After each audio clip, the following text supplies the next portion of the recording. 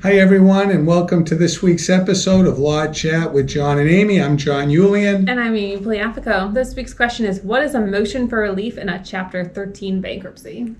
When you file a Chapter 13 bankruptcy, as hopefully most of you will remember, an automatic stay goes into effect immediately upon the filing of your case. The automatic stay prevents creditors from taking any action against you or your assets while you're in the bankruptcy. If a creditor wants to take action, they need to file a motion for relief from the automatic stay with the bankruptcy court. An illustration I'll give will hopefully demonstrate the point. If we have a debtor who's paying $2,000 a month on a mortgage, and let's say the debtor is behind $24,000 when the debtor files the Chapter 13. The debtor needs to continue to pay directly to the mortgage company the $2,000 a month going forward. And the debtor is also going to make a payment to the Chapter 13 trustee each month, which will go towards curing that $24,000 of arrears. So the debtor needs to make the mortgage payment, and if the debtor has car payments, the debtor is going to need to make car payments directly to the car lender. The problem comes about if the debtor does not make the post-bankruptcy mortgage payments or car payments, because the creditor is going to file with the court a motion for relief from the automatic stay because the debtor isn't complying with the requirements of making the post-bankruptcy payments directly to them. So in some cases, this isn't an issue. Maybe you originally wanted to let that property go. For example, you owned 3 cars, but you only need 2 of them.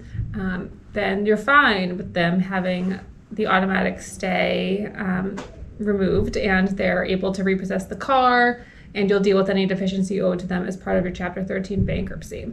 The problem comes about when you want to keep the property.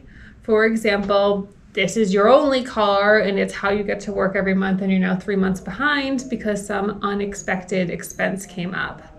So when the motion for relief gets filed, you'll need to contact your attorney right away, because there's a short time period for them to respond and file an opposition to the motion. And if you don't respond, then the automatic stay, the motion to remove the automatic stay is automatically granted, and they'll be able to repossess the car. So what happens is, after your attorney files an opposition, it will be scheduled for a hearing. The hope is that prior to that hearing, you'll be able to talk to your attorney, and your attorney will be able to negotiate with the attorney for the secured lender. And typically your attorney will need to know when can you make a payment right away and how long you need to get caught up. So say you were out of work for a little bit of time, you're 3 months behind on your car payment, but you were able to get caught up, and you have the money, you think, to get caught up in the next 3 months. So over the next 3 months, you can make double payments.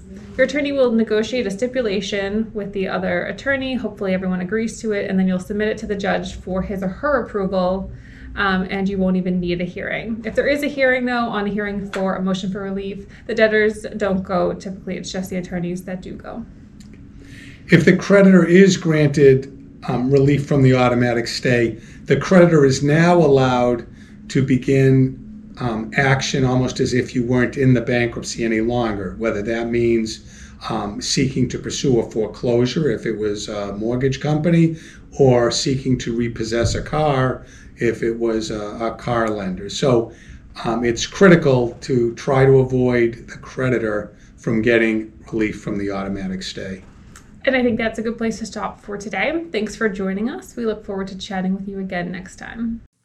If you have a question or comment, feel free to email us at info@yulianlaw.com. Remember that Law Chats with John and Amy is intended as a general reference and considered general advertising, and listeners should check for changes to any applicable laws and consult with an attorney on any legal issue. The information provided does not constitute legal advice, and any thoughts or commentary by the podcasting lawyers is provided as a service to the community and does not constitute solicitation of legal advice. The lawyers in the law firm of Yulian & Associates PC make no warranties and disclaim all liabilities for damages resulting from its use. Nothing provided in the podcast should be considered a substitute for advice from counsel. No attorney-client relationship is formed by listening or participating in this podcast, and in the event that the podcast receives emails about the subject matter, no attorney-client relationship is created via the email communication.